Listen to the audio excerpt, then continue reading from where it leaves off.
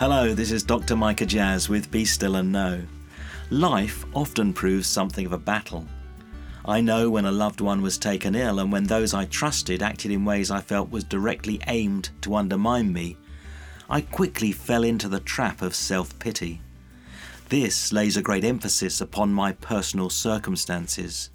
I feel I'm their victim, and I become gloomy and depressed, quick to blame others for my situation.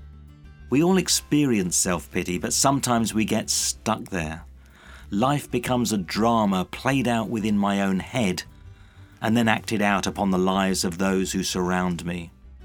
When I get stuck there, it's because I've chosen to surrender responsibility for my own life and fail to take practical decisions to lead me out of it. I've discovered that wallowing in self-pity, even when I have all the evidence I need to make the case for how I've been let down, undermines my willingness and capacity to respond to God, and drives me to make matters worse by seeking inappropriate levels of acceptance and support from others. The worst outcome is that I find myself all alone, abandoned by others simply because I demand too much of their human resources of empathy and support. Of course, this can serve to confirm my suspicion that the whole world is against me and deepen my sense of self-pity.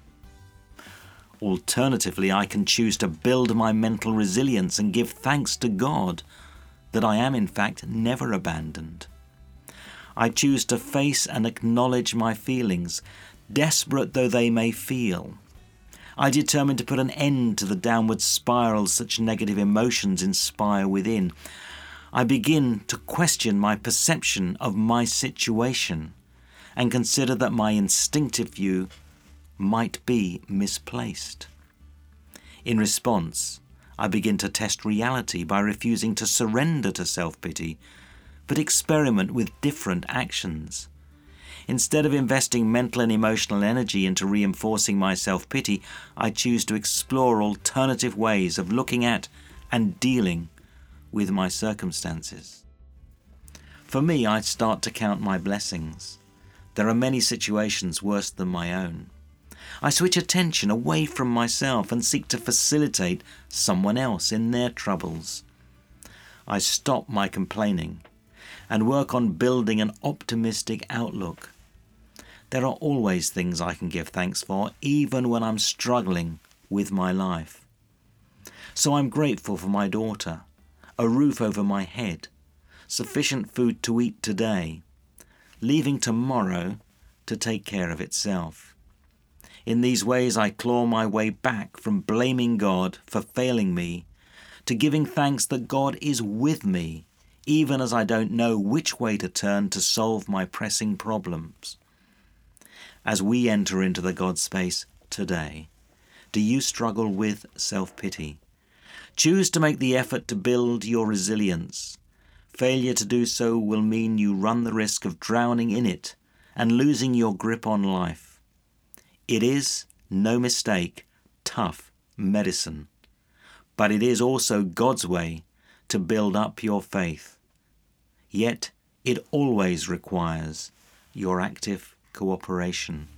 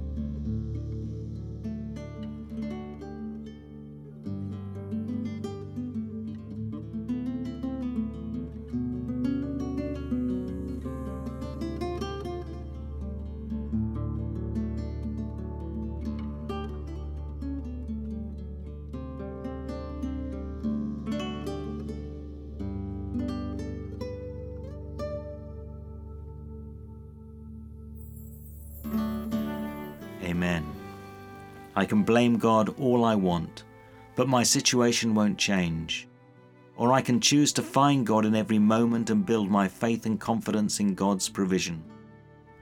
Now I look forward to any questions, comments or concerns. Do write to me, micah.jazz@premier.org.uk. I'll write back personally and in confidence as soon as I can. Visit premier.org.uk/Voice of Hope. Join our Voice of Hope family and follow along with these daily meditations at home.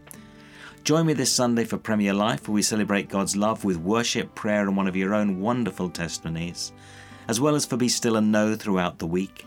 However, for now, from me, Micah Jazz, it's goodbye and may the Lord richly bless you.